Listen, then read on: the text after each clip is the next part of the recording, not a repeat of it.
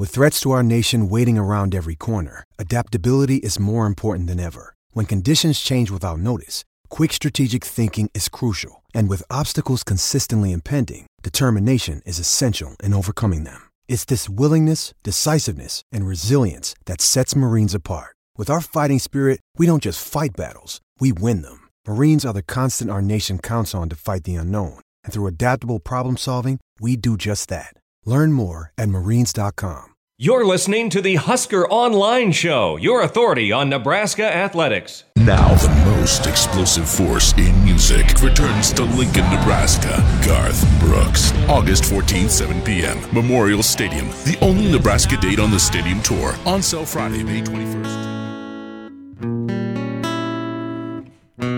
And welcome here to this edition of the Husker Online Show.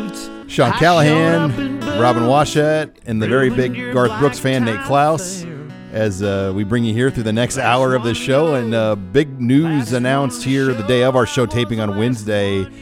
Garth Brooks, the legendary Garth Brooks, will be coming into Memorial Stadium for an August 14th concert. And they're going to sell 90,000 tickets for this thing. I mean, it really kind of came out of nowhere. You had Governor Ricketts kind of, scoop it on Twitter early this morning, and he broke the news via Twitter.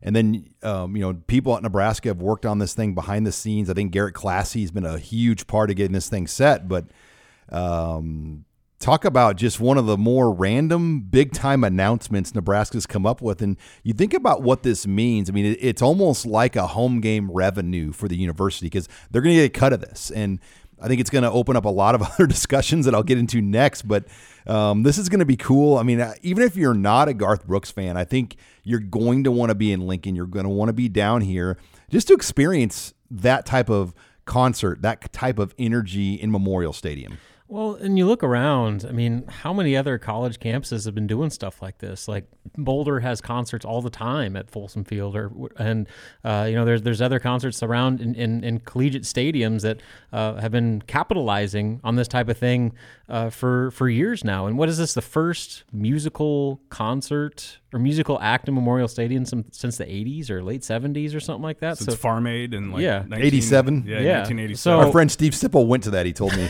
Of course he did.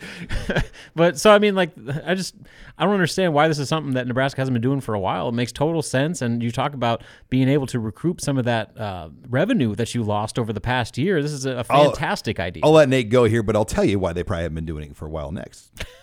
Okay. I mean, to me, it just signifies it's one more step towards getting back to normal. I think that this basically, if you're going to be selling 90,000 tickets to Garth Brooks in mid-August, then that pretty much lets you know that it's going to be a packed house in Memorial Stadium every home game for the 2021 season. So, I think, like you said, whether you're a country music fan or not, first of all, Garth Brooks puts on a heck of a performance. Second of all, this is one step back, towards being normal. So I think it's going to be a place for, a lot of people are going to want to get those tickets. Well, and here's why, the elephant in the room on why you probably haven't had concerts like this at Nebraska: alcohol.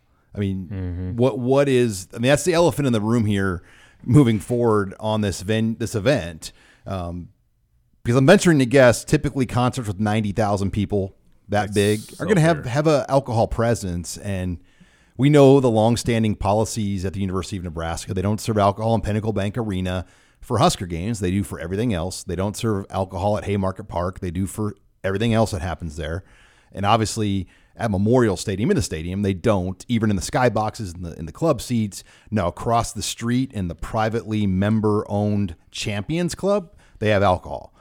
So I am going to be really curious how this is addressed. Is this kind of the precursor to slowly rolling in alcohol at different things? And for the record, I don't expect them to sell alcohol in the stadium. But what I do expect is a very large tent or presence around the stadium where you can get drinks. And what I do expect is a very big premium placed on those parking spots around the stadium with massive, fun tailgate parties. And our neighbors here outside the Husker Online offices in the rail yard are going to really benefit from this. And I mean, who knows? Pinnacle Bank Arena could be utilized as a spillover party area. I mean, this is going to be one of the largest concerts and events, obviously, in this state's history. Yeah, for sure. And I guess as far as selling beer in the stadium, obviously the infrastructure is just not there. I mean, they don't have the beer taps, they don't have any of that set up. So twist off, and then if you do the twist off bottles, you almost have to have a truck. Exactly, because you need a lot of space to keep all that. For 90,000 people, that's a lot of twist off bottles. So a lot of trucks full of beer. So I mean, there's a lot of logistics involved in doing that. But I mean, Bill Moose has been relatively, not vocal, but he's kind of insinuated that that's something that he wouldn't be totally opposed to. But there are also very influential people around this state and university and athletic department that are very much against the idea of selling alcohol. And some of on those people campus. were against gambling. Yes, they are. And they gambling is passed in Nebraska. So this maybe. has kind of been sign of the times, maybe. It's been, Nate, a pretty breakthrough year in that sense with the gambling in the state. And the Warhorse Casino is going to be built, which will be the largest casino in Nebraska, miles from Memorial Stadium. And the potential of having a presence of alcohol, maybe not in the stadium, but served in licensed tents potentially by the university. Well, yeah, it might be a good test run, or I don't know if you want to call it a dry run or a wet run or whatever you want to call it. But this might be, this might be a chance to kind of see what it would be like. If people can, if they could handle it, if people can handle having alcohol at a Nebraska football game. And I don't know that would be all that hard to move in, mobile. I don't know if they're called mobile, like kegerators or mobile taps of some sort to the existing, concession stands in the concourses.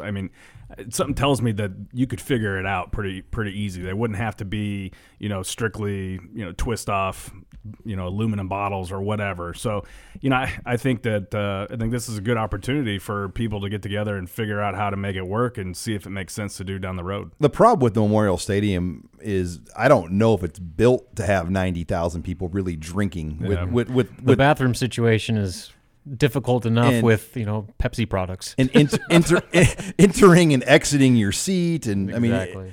I just don't even want to think about some of the things you might see around that stadium that especially if it's like a 3.5 hour show like Garth Brooks typically puts on. Mm-hmm. So yeah, and then you get the scenario and Bill Moose is. He said this once on his radio show. What you get are people that will just take 4 or 5 beers and slam them before they come back in the stadium. Yeah. And that's what's going to happen. If they have a tent presence, a tailgating presence, a Champions Club presence, a rail yard presence, you're gonna before you go in the stadium, you're gonna go to gate 25 or whatever and say, "Give me 3 Bud Lights," and you're gonna be 1, 2, 3, and you're gonna run in the stadium. And is that really safe? Well, and there's going to be a lot of creative ways to sneak booze into the stadium as well, where you hide bottles in your coat and all that stuff. So, yeah. Sir, it's August 14th. Yeah. Why are you wearing a giant down coat? Yeah, so that's the thing. Like, people are gonna get sauced up no matter what because it's a fun concert and it's Garth Brooks and his following generally likes to have a pretty this good is time. going to bring people from all over the Midwest, not just Nebraska. Yeah, you're going to have people not just from all corners of the state, but yeah, you're probably going to draw people from Kansas and Missouri and Iowa, South Dakota. There's going to be a lot of people that come to that want to come to this concert. And like we mentioned, with 90,000 tickets, that's what 3-4 times the size of Pinnacle Bank when they put tickets up for sale for a concert. This is the 8th home game. Yeah. Essentially for Nebraska. Yeah, basically. They're going to get a $4 to $5 million maybe potential revenue because I'm guessing Garth Brooks is going to get a huge chunk of this money, as he should. But Nebraska's going to get a huge chunk of this money too, and it's going to almost play as like the 8th home game that Nebraska tried to boot Oklahoma for. They would have had 9 home games at that point. But it's going to be just a great way to roll in. I'm just thinking about the buzz that weekend or that time it's going to bring with the start of the football season, students back on campus, hopefully the mask mandate long gone, and 90,000 people at a Garth Brooks concert. Yeah, it's going to be that time of year again. It's going to be a great kickoff event. And you compare something like this to DJ Cool playing "Let Me Clear My Throat" in front of a handful of students. Look how far we've come. Remember Lee Greenwood? Yeah, Nate? I remember that. He sang "Proud to Be an American" or "God Bless America," Yeah. but that was at the end of the game, or was it because It wasn't the national anthem at the beginning. No. It was at the end. Yeah, and he played a couple songs at least. Yeah, and I think Larry the Cable Guy was the last like entertainment act, and that was 2009 or something like that. So yes, it's been a little while. I'm showing my age, but I was at Tom Green, and that was the homecoming what act. a great idea that was. In his peak, Tom Green came into Memorial Stadium and did a homecoming stand-up act that was brought in by the university, and they must have not really researched Tom Green very well, but he made the real Little Red get out of his costume, and Tom Green put himself in the costume, and then Rick Schwieger, the former public address, the original public address announcer really for the stadium at that time, Little Red pretended like he was performing acts with Rick Schwieger. Oh boy. And Tom Green also physically touched some of the Scarlet Dance. I mean, it was a nightmare, and the university had to send like public apologies out. I don't think they have to worry about that with Garth. No, Nope. Yeah, so there's been some fun times here, and I think this one is going to, that one slipped by administration because once that was going on, I was a freshman in college, and I was like, whoa. And that was pre-cell phone camera day, obviously, and whatnot. But the cancel culture would have been all over Tom Green in '99 when he came here. Yeah, I just don't understand how nobody does research on what that guy made his living on. And watch the show for like 10 minutes. I mean, he's literally like made a career off shock value, and you bring him in to perform. He put himself in the Little Red outfit and got on top of the public address announcer. Oh boy. With the microphone on. So yeah, all right. When we come back, we're going to talk about football things. And Nebraska has put out the long-awaited testing marks, combine marks that we have not seen in like 20 years. We've got the vertical, we got the pro agility here. We're going to talk about that and the transfer portal. You're listening here to the Husker Online Show. You're listening to HuskerOnline.com, your authority on Nebraska athletics. And we're back here on the Husker Online Show. Sean Callahan, Robin Washut, Nate Klaus. This segment of the Husker Online Show is brought to you by Tanner's Sports Bar and Grill. It is your premier sports bar in Lincoln, fully remodeled, brand new TVs, brand new furniture, brand new paint, flooring, everything. It's a brand new sports bar. I promise you'll go in there, you'll enjoy your experience. It is the best place to watch games right now in Lincoln. They get all the Nebraska baseball BTN Plus feeds in there. So if you want to go in there and watch Husker baseball versus Northwestern this weekend, if you can't go, they will have it on at Tanner's, as well as all of your other sports action going on around the country. But guys, I want to get to the transfer portal first, then we'll talk about testing. 2 entries this week, both wide receivers, Demarion Houston and Jamie Nance, both Oklahoma natives, both failed to get on the field in 2 years when Nebraska's wide receiver play has been maybe the worst 2 years we've seen in, when you go from Bill Callahan to now, probably some of the worst play of receiver at Nebraska we've seen, and these two guys couldn't get on the field. In fact, Nance and Houston didn't suit up this year for games because of the COVID restrictions. Nance played 5 snaps. Houston played no snaps. And I think when you look at it, it's the big story here is all 4 of the class of 2019 receivers have not made it. And, Nate, when you look at that, I mean, do you put the finger blame on Troy Walters and, identifying talent that just didn't fit the Big Ten, just bad evaluations? I mean, how do you size up the 0-for-4 2019 receiver class? Well, yeah, I mean, I think part of it is bad evaluations. Some of it's bad luck too. I mean, you had Wan'Dale Robinson part of that class, and he did pretty well while he was here, but obviously didn't finish his career out here. Darian Chase ends up leaving the program for personal reasons, mental health, reasons. So, I mean, that's, I don't know if you can necessarily put that on the coaching staff, but I do think, with Jamie Nance, Demarion Houston, both these guys were kind of smaller wide receivers. They weren't tiny. They weren't, 5'8", $160, but they were 5'11", 6 foot, 170, 180 pounds. And you just really didn't see, them kind of progress and take that next step forward. And I don't know if that's on the coaches. I don't know if it's on the player, because, at some point the player also has to continue to develop both mentally and physically. And, I think Houston looked like he was developing physically. Nance didn't necessarily appear, a whole lot bigger to me from what I could tell, but neither one of them really, took advantage of the opportunity that was in front of them. And there were plenty of opportunities. I mean, I think last year would have been a great year for at least one of those guys to really take a step forward, because the door was wide open, with what was happening with Nebraska's wide receiver situation there, and they just weren't able to do it. And so now you look at what they have, and they're 6 to 8 deep, and neither one of these guys were really in the mix. So I think they just got recruited over. Yeah, and on the chat this week on our weekly Red Sea Scrolls chat, people were basically just asking, how big of a concern is it that there was that many misses over those past 18, 19 classes? And it is a concern that none of those guys panned out. I mean, and the guys that even were good ended up leaving. Marcus Fleming. Yeah, and so, I mean, that's definitely a reason to concern. But then on the flip side of it, you can also credit the staff for reshaping their recruiting strategy and the player profile that they're targeting at wide receiver to where that room looks significantly different. They're going to be good this year, receiver. I don't care. It's a Big Ten receiving core. For the first time since Frost has been here, and maybe even before that, it is a legitimate Big Ten group to where they have elite level size, speed, strength, and depth. And they have not been able to say that for far too long. And so, yes, they had a lot of misses, and it cost their offense. The passing game has been dismal as almost a very direct result of not having elite-level receiver play. Well, they've been able to address that in a big way with the past two classes to where suddenly what was once one of the biggest questions on the offense is now considered maybe one of the bigger strengths. All right, guys, I want to talk about testing numbers. Now, Nebraska put out their top index marks, and before they just put out the scores, and that was kind of just a empty metric because you didn't know what guys did with these. Robin Washut had a 2,200 index score. Well, you didn't know what that meant. Now we're getting some more clarity. On Tuesday and Wednesday, Nebraska put out their top vertical and top pro agilities.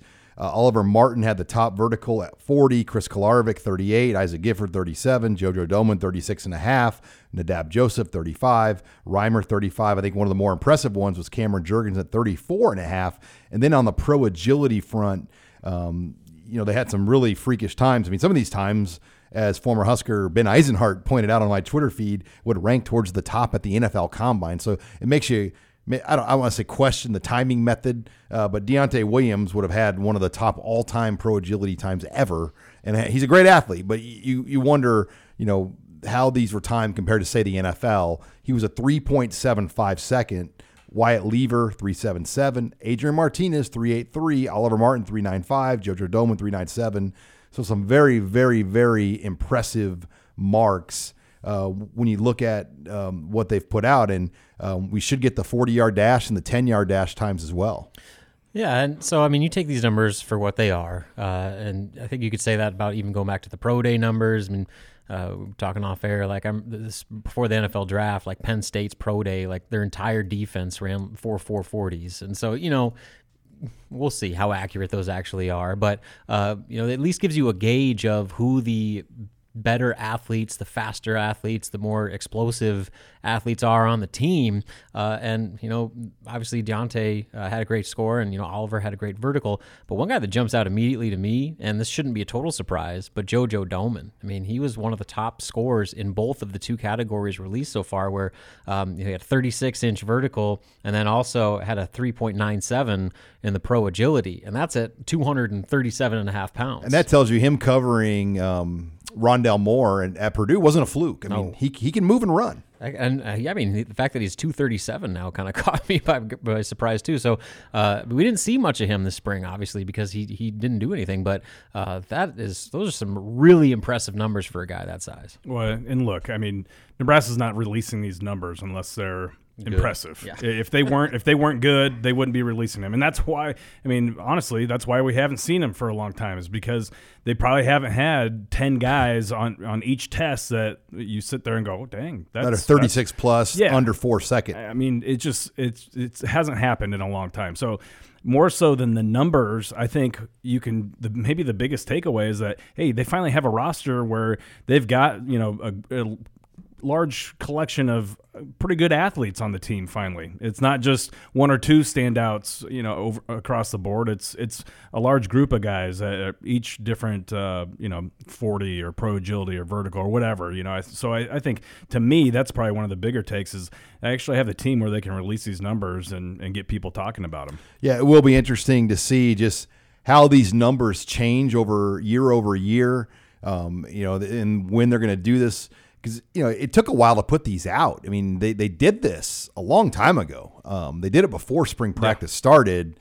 So I'd like to kind of know the reasoning why they waited until May to put these out. Why not put them out before spring ball? And I think naturally strength coaches are really hesitant about putting these out because guys are guarded. I mean, I asked Adrian Martinez, what did he run his 40 in? And he just is like, nah, I'm good. If they want to say, they can say, but I'm not going to say. And I think naturally, when you talk about pro futures, some guys are really guarded about these numbers getting out, especially if they're not good numbers. Yeah, because it can brand you at the next level. When people see a 40 number or whatever it is next to your name, then that sticks with you. And even if you're fast and you're fast on game day, you're going to be judged by your time, right or wrong. And that's just kind of the nature of this, draft analysis where, players are picked apart in every direction, that if you get tagged with a number early in your career and it's not one that you like, that can maybe hurt you. Cost you some money. Yeah, it costs you some money. Well, I'm curious about the 40 too, because we heard guys talk about how the 40 that they ran is different than what the pros run at the NFL Combine, whereas it's a laser start and a laser finish, not a handheld start with a laser finish. And so I don't know if they went back and kind of readjusted the 40 numbers, or or if they're just not going to release those ones, or what. So those are the ones that I'm really interested in. All right, when we come back, we are going to talk basketball as things have continued to pick up for Nebraska basketball with the recruiting, adding some new games to the schedule. We'll get all that from Robin Washut next. You're listening here to the Husker Online Show. This is HuskerOnline.com, your authority on Nebraska athletics. And we're back here on the Husker Online Show. Sean Callahan, Robin Washut, as we talk Nebraska basketball as it's starting to pick up with more recruiting and schedule talk and just other nuggets Robin's picked up here as we're in the offseason. But Robin, probably the biggest story with Nebraska basketball was Bryce McGowens. He played in the Iverson Classic All-Star Game, kind of another version of, the McDonald's All-American or, games like that out there. What was the big takeaway with Bryce on that stage? Well, first of all, that was the All-Star Game because there was no McDonald's All-American game. They did all their stuff virtually, because of COVID stuff. And so this was the only national All-Star high school basketball game for the 2021 class. And so this was a big deal. I mean, literally, it was a who's who of the best high school basketball players in the country, and future lottery picks, future number one overall draft picks were playing in this game. And Bryce was one of them. And so as a result of that, it was hard to stand out. I mean, you're standing up against, like I said, the best of the best. But, he still was able to make his mark in a way. It was a 2-day event where the first day was some practices and then a skills competition with a dunk contest, all that stuff. And then the next day, I think they did another practice, and then were able to play an all-star game. And NBA scouts were able to attend that and watch these guys live in person. So talk about an opportunity. And in the game itself, he only played minimal minutes. I don't know exactly how many minutes he played, but it wasn't much. He came off the bench, ended up with 6 points. He had a stretch where he hit a three. They got to stop. They threw it out to him for a breakaway dunk, and that was kind of the highlight of his night. But the bigger story was the night before during the skills competition. He finished second overall in the 3-point contest. And so a lot of people look at Bryce as this kind of get to the rim, explosive finisher type guy. Well, he showed that he has just as good of a perimeter game as anybody could have expected. And so that was really good to see. Him able to showcase stuff like that. And, while he didn't have the biggest impact in the game, there were some reviews that came out from just evaluations. And one of them was from Jonathan Giovanni, who is basically regarded as one of the best NBA scouting analysts out there, works for ESPN.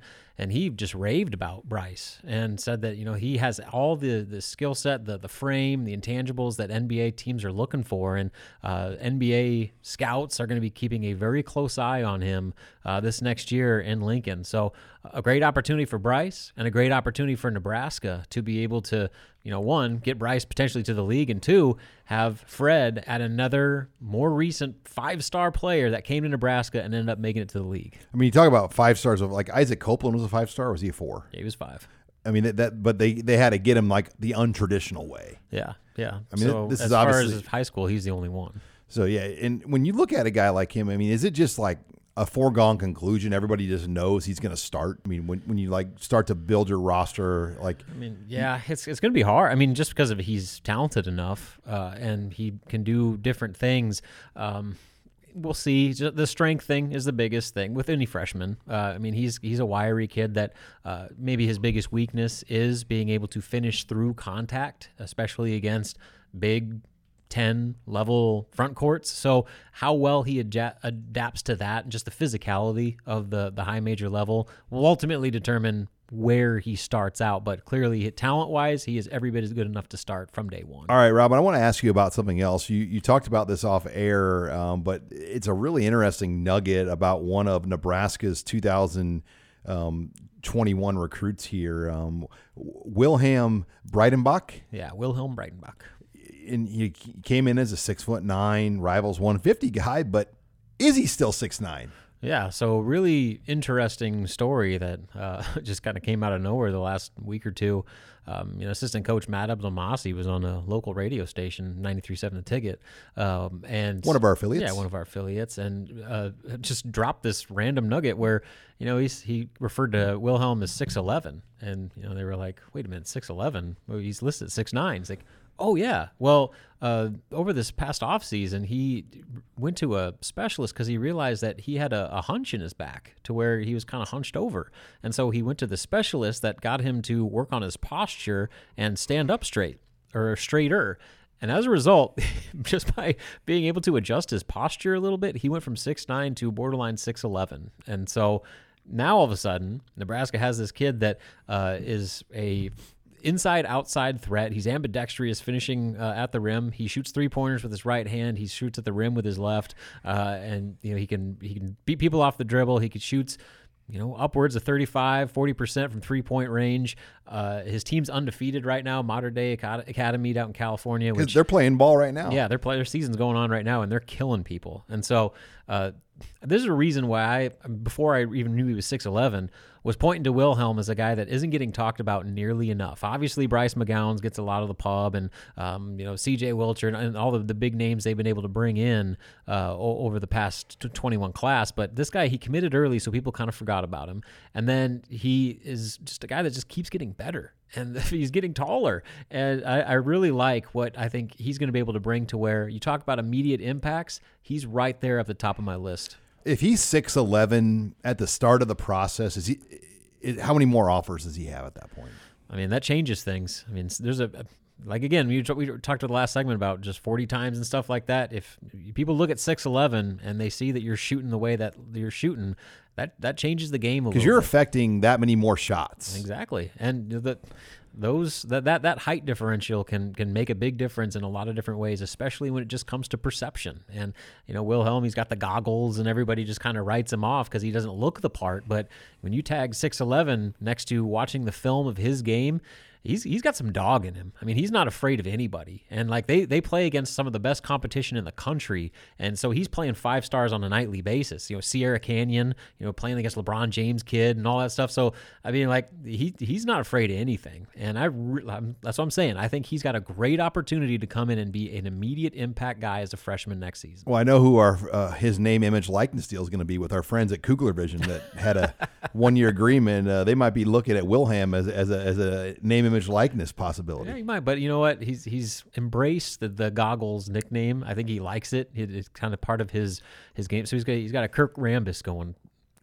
You know, I mean, one of my good friends who played college basketball, Jared Anderson, who was a coach of North High he coached Justin Patton in high school. He wore goggles growing up, and once he got in high school, I think he got contacts or did some, but he played with the goggles. You just don't see it that often anymore. I think it messes with people's heads when they see a guy with goggles, because like usually dudes that wear goggles are really intense, and so you gotta know you gotta bring it against dudes that rock goggles on the court. And lastly, Robin, schedule news, not big earth-shattering schedule news, but slowly but surely the non-conference chips are coming together for Nebraska. Yeah, they've added the most recent game was a home game against Kennesaw State, which a lot of people were excited about that. But that game is going to do exactly what you would think. It's going to give Nebraska a great opportunity to get better, get some depth on the court, and more importantly, win a game. And so they've got Idaho State at home, they got Kennesaw State at home, Creighton at home, the Big Ten ACC Challenge, which that's the opponent won't be released until later this summer, fall, and then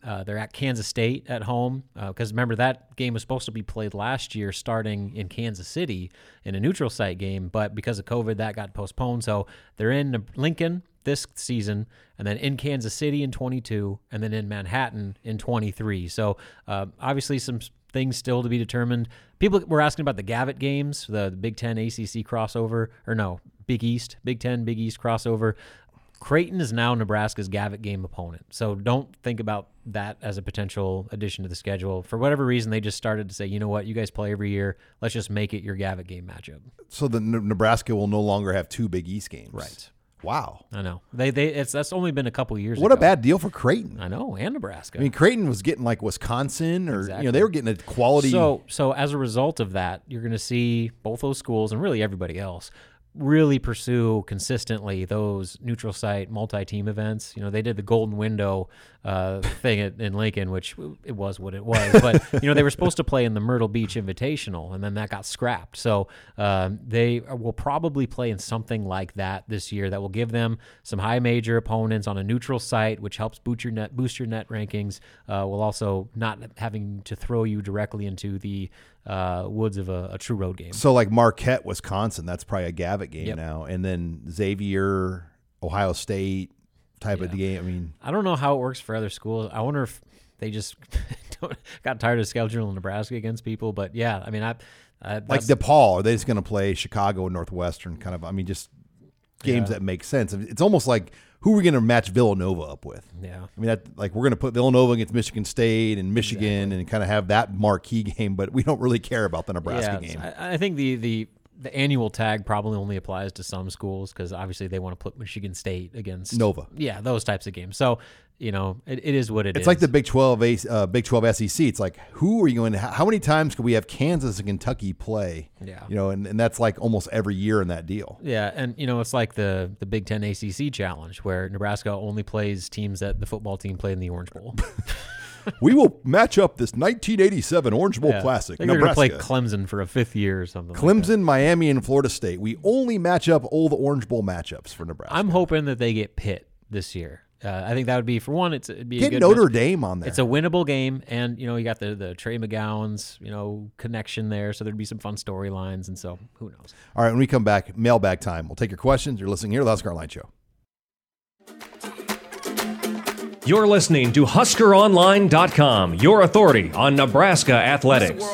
And we're back here on the Husker Online Show. Sean Callahan, Robin Washett, Nate Klaus, taking your questions in the mailbag. And guys, a lot of stuff going on with football, basketball, recruiting, transfer portal, baseball season. First question out of the gate here involves the transfer portal. There have been several guys, as we know, that have entered the transfer portal since Scott Frost has been at Nebraska. And for the most part, many of them were, transfers that make sense. But there's obviously been some over the last 3-4 years that, you would like to have back. Opening question, who's outside of Wan'Dale Robinson and Luke McCaffrey, who is the top loss Nebraska's had in the transfer portal?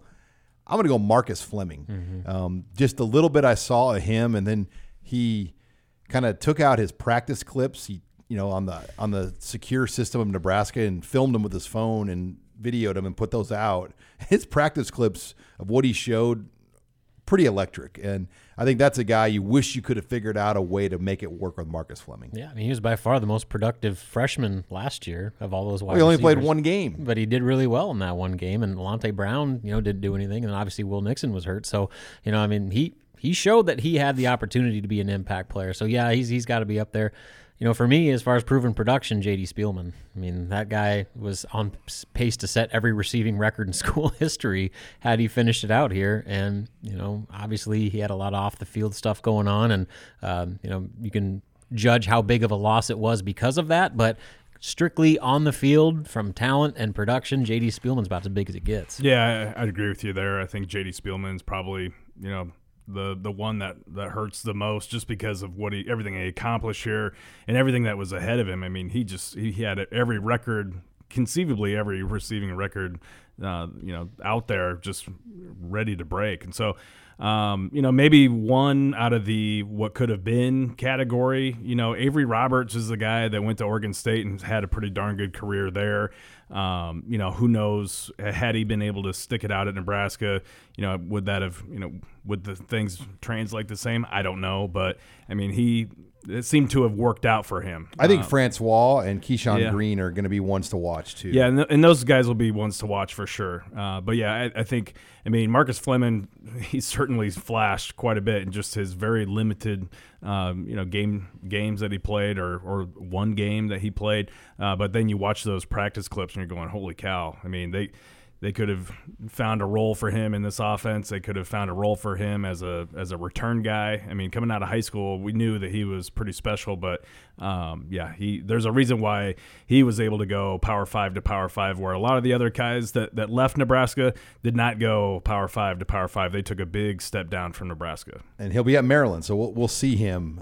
Next question involves Friday night games in the Big Ten Conference. Do you expect the league to have any this year? Could Nebraska be in one? And I would say yes. I think they will probably have a couple. And when I say a couple, not counting opening weekend, I think you're always going to get a Thursday, Friday slate.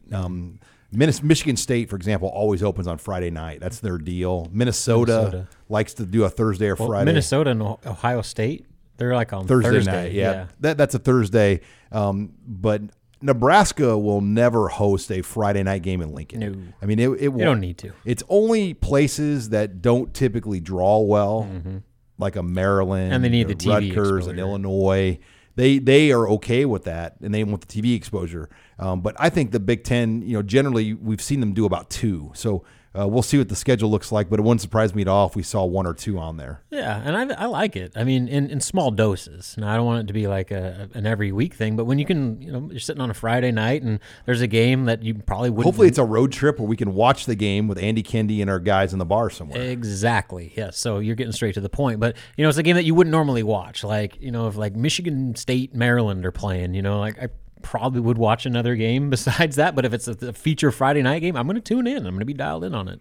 Yeah, as long as it's not Nebraska, I don't really care one way or the other. But if it's a Nebraska road game, I don't care. They did that with Illinois. Yeah, Illinois. I remember people freaked out about that. Yeah. I mean, Ike Horse lost his job over some of those decisions. Yeah, I mean, it was difficult. I remember I was at Garrett Nelson's game that Friday night, and people in the stands were, when you were watching the game on the sidelines, people were listening to the Nebraska game and giving updates on the score from the Nebraska game, and people were upset. They're like, I got to listen to the game on the radio, and while we're out here watching our kids or watching our supporting our local guys out here at the high school football game, people were upset about that. So.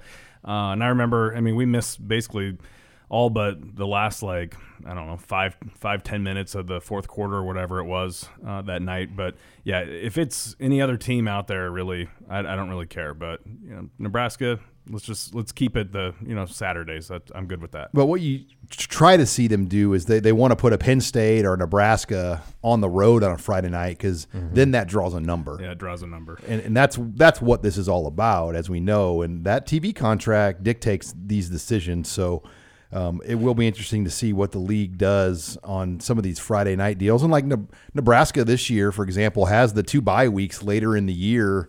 Would they try to put him on a Friday? I mean, on the road somewhere, could the Purdue game's in Lincoln this year, but like a Nebraska at Purdue on a Friday night. I mean, that's the type of game that they try to look for. But you're listening here to the Husker Online Show as we take your questions in the mailbag. Give me your most, besides Cam Taylor-Britt and Connor Culp, who is your most likely all-conference player? And I think you can go in a lot of directions in this. I'm not going to say every name because I know I'm going to upset you guys if I go through like the list of names here. Appreciate that. But I'll say Adrian Martinez. I mean, I think if he plays like he's capable of, Michael Penix is the clear, front runner for all conference, but he's coming off injury in the conference right now. I think Adrian Martinez has a legitimate chance to put himself up there this year. Yeah, and I'd probably go somewhere on the defense. I think Ben Stille, coming off the year that he had, if he's able to replicate that, he's kind of the face of what should be a very good defensive line. And usually if your unit is good and you're the best player on that unit, you're going to get vaulted up. So I would probably put him right at the top. But statistically, maybe a guy like Chris Kolarovic comes out of nowhere and gets a ton of tackles, especially with Honus being JoJo out. Domann, with his, NFL pedigree that he's got. So I think there's a lot of names on defense, especially in that front seven, that you could choose from for me. Yeah, to me, I think you automatically have to look at any of those super seniors that came back. Deontay Williams, or even, Cam Taylor-Britt. I think I would personally go with JoJo, and probably look at him to be that guy. I think Samori Toure could get himself up there too. I mean, if Adrian has that kind of year, Omar Manning for that matter, I think Nebraska needs to have a 1,000-yard receiver, and Toure or Manning could easily be that kind of guy. The better question is, can they have a 1,000-yard back? And that's really something that nobody knows here. All right, guys, and final question. What's the strangest encounter you've either had personally with Coach Frost or seen with Coach Frost? And I'll go first on this. One of them was this winter. I was in our lovely sponsor, Sports Bar Tanner's, with my wife. We were just having a late meal, and we ran into Coach Frost and some other people I knew, and I was wearing my Dodgers stocking cap, and he thought I was wearing a Creighton cap. So that was kind of awkward to have to explain to Coach Frost, and he's a big Cubs fan. On top of that, he's obviously not a big Dodgers fan. So I had to explain I was not wearing a Creighton cap to Coach Frost. And then obviously his opening press conference when he got hired at Nebraska, he roasted me to a national television audience that the highlight of him coming back was being asked a question by me. So that kind of made my face turn pretty beet red. I'm not going to lie. That was good. So I wasn't on the bike. So if in Lincoln, there's a company called Group Therapy Bike Tours that does these little trolley bikes, and they ride around town and go from bar to bar or whatever. It's a good time. But back in the April of 2019, so all the full disclosure, my brother-in-law runs that company. He sends me this video and is like, "Hey, check this out." And it's from one of his bike tours where this like sorority group, or they're all like cheering, having a good time, listening to Miley Cyrus or something like that. And then it pulls this black, decked out Silverado. And then all of a sudden it pulls up and Scott rolls down his window and just gives like a little wave. And it's like the Beatles showed up with like the amount of high pitched screaming that comes out of it. I tweeted it. You can probably look for it, but it's one of those videos that kind of embodied the star level that Scott Frost had when he first got here. Yeah, I don't know if I have got a great one. One thing that does stick out to me was shortly after Frost was hired, and I don't even remember all the details surrounding it, but somebody had sent like a homemade toy of some sort, a wooden. Do you remember this, Sean? Well, where were we? Okay, there was like a homemade, and it's a backstory to that. I did a public speaking event at the Bellevue Knights of Columbus, and one of the members there made this rocking horse for Coach Frost, and they gave it to me. Okay, and in front of like 500 people, they presented me this horse and enlisted me to give the horse to Coach Frost. And this guy was so prideful. He made this really cool rocking horse, and I didn't know how I was going to go about and do this. So I went to the North Stadium, not like the security tent. And I talked to the guy that's worked there for years and said, "Hey, this is not from me. This is from the Bellevue Knights of Columbus, and it's a gift for Coach Frost and his family, and they wanted to personally give it. And and Coach Frost wrote them a very nice handwritten letter, and it was really, really nice. But I was I got caught in the middle of this thing, and I had this rocking horse in my car, and like I got to get this thing because they're going to ask me, "Did you give it to Coach Frost?" I like to think of the security guy like calling up to the North Stadium. Hey, Coach, Sean Callahan's down here, and he's got a rocking horse as a gift for you. Well, and they had it was a big drawing raffle, and the guy he's like, instead of taking this, we are going to give this as a present to Coach Frost and his new baby boy son. And to be fair, Coach Frost talked about it on the radio. He got it, but I did not want to make it feel like I made this thing and gave it to him. So I had to figure out how to get it up to the football offices without really being involved. Yeah, that's a good one. Yeah, that's one that sticks out to me. Yep. So that was a good one. Thanks for. I totally forgot about that story, but that was a fun experience with our good friends at Bellevue Knights of Columbus. All right, when we come back, we'll close the show with recruiting. You're listening here to the Husker Online Show.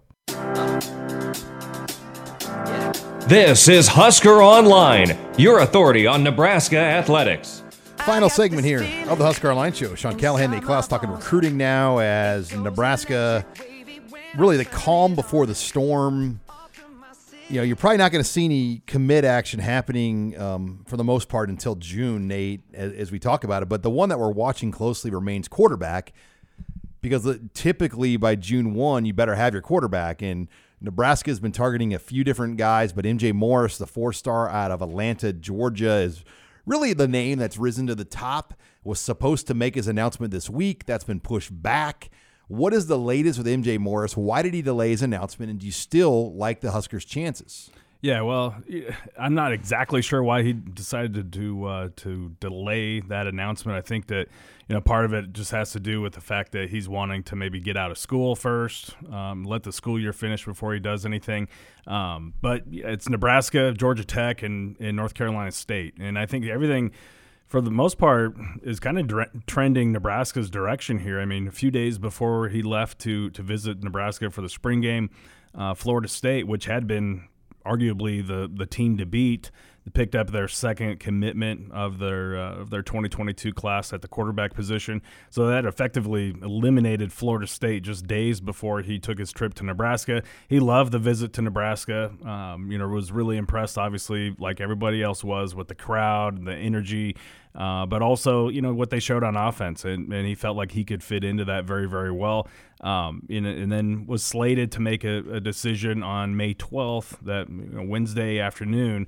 But he's kind of delayed that. And so it's still like Nebraska's chances. I think it's at the same time probably going to be difficult to maybe get him away from Georgia Tech or NC State too. I guess they're relatively close to Atlanta. But I feel like, if I'm Nebraska, I would like to have their quarterback take an official visit to where you could spend one-on-one time with this kid, whoever that may be, before they make a decision. Because up until now, the coaches have not even had any Zooms. Yeah, it's all Zooms. It's all phone calls. It's all text messages. They've not been able to sit down with a player face to face and have a conversation, or draw anything up on the board, or kind of get to know them a little different than you can over a phone call. So we'll see what happens. But the fact that he did not line up his official visit yet, or has not lined up his official visit yet to Nebraska, is the one thing that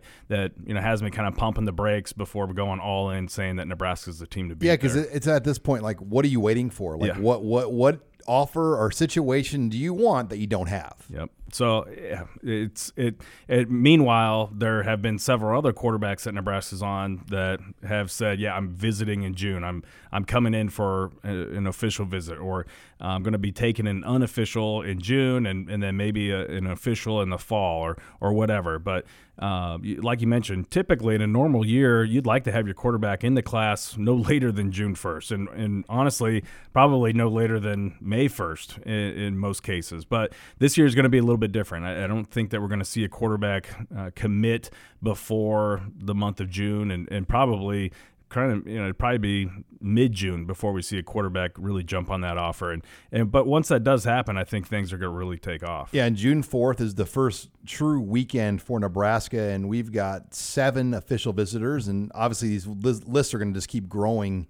But the big thing, Nate, to watch is everybody that comes on campus will be able to do a 1-hour workout with the prospect. And this is the one way the NCAA is kind of making up for the lost time on the road, because typically you could go to track meets and basketball games and weightlifting classes and football games and football practices. You have not been able to do any of that. So who the heck knows if some of these guys can even play, and they're going to allow these workouts to happen. And some of like the hardcore programs like Alabama, typically to commit to Nick Saban, you have to do a workout there. They make you go to camp. And, I think you're going to see a lot of schools that are going to be very selective, that can be, and say, look, we'll take you, but you need to work out for us before we verify your offer and commit. Yeah, there's no question about it. I mean, and LSU is another one of those programs, especially with their defensive backs. I know that's always kind of been the rule of thumb. If you have an offer as a defensive back to LSU, that's a non-committable offer until you go and perform at their camp in person and kind of go toe-to-toe with some of the other wide receivers and other DBs there that they've offered, and that way they can kind of more or less handpick you as being worthy enough to commit to them. So I think that we're going to see an awful lot of that. I think of those, and that's one thing that the NCAA has gotten right here. I think that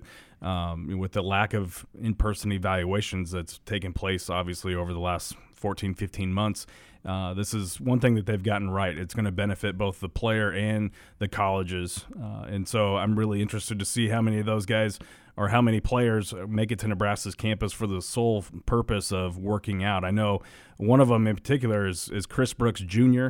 Chris Brooks Sr. obviously is a former Husker out of St. Louis, was a former 4-star wide receiver, and Nebraska has reached out and they want him to come up to campus on June 11th for a visit and for a personalized one-on-one workout. And so I think a lot of these guys are going to have an opportunity to earn themselves a scholarship, or maybe not. Maybe they already have that scholarship, but they could be kind of vaulted up the board, so to speak, and maybe kind of given the green light to go ahead and commit to that offer after some of these individualized workouts. I look at like Carson Hagerly out of West Fargo. I mean, he's a 3-star with no Power 5 offers yet. He's got group of 5s, but I think he's a guy that has to work his way into a Power 5. Yeah, I mean, that's definitely one kid that I think is going to have to take advantage of these one-on-one workouts, and it might only take one, too. I think then the other offers might follow. Exactly. He's a 10-9 guy at 6'3". Yeah, if he goes to Nebraska and gets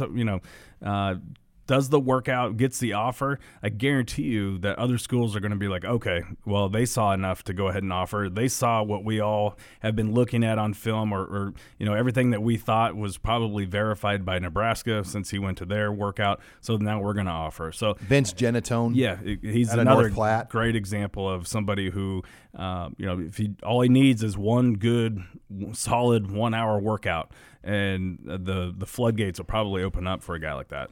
You're listening here to the Husker Online Show as we wrap up recruiting discussion. Nate, kind of off topic here, but a former Husker commit that Nebraska kind of parted ways with, Tony Fair, a big defensive nose tackle that was committed a couple of classes ago. He turned into like the belle of the ball in the transfer portal here, had about double-digit Power 5 offers in a day, just made his announcement Wednesday to Auburn. Yeah. And it sounds like Purdue was a close runner-up, but Tony Fair, I guess, I'm trying to remember, did Nebraska have to cut ties with him because of academic concerns, or they just didn't really know if he was going to be a fit? Well, both. I think there was a lot of layers to that story, and one of them was that he was kind of a different kid, a little bit of a flaky kid, and I think that there was some concern, like, okay, well, if he's kind of wishy-washy as a recruit, or kind of acting this way as a recruit, what's it going to be like once he gets on campus? I know there was some concern about him physically too, because he was, they want their nose tackle to be pushing, 320, 330, but he was like at one point in time, like 345, 350 pounds. And so can he keep that weight under control? Or is this something, is kind of indicative of his discipline, or is this going to be an issue once he gets to campus? And it just, the list was long. And so they ended up parting ways with him, and he ended up signing with UAB and then goes to the transfer portal, and now he's at Auburn. So, I mean, that's one example of the transfer portal really working out in a kid's favor, where if you kind of have, if you're a premium position player and you put your name, put enough on film and put your name in the portal, sometimes you can really vault yourself up. All right, well, lots to follow this weekend. Husker Baseball Northwestern, and obviously we'll keep you up to date with all of the latest in Nebraska recruiting. Thanks again for joining us this week on Husker Online, your authority on Nebraska athletics.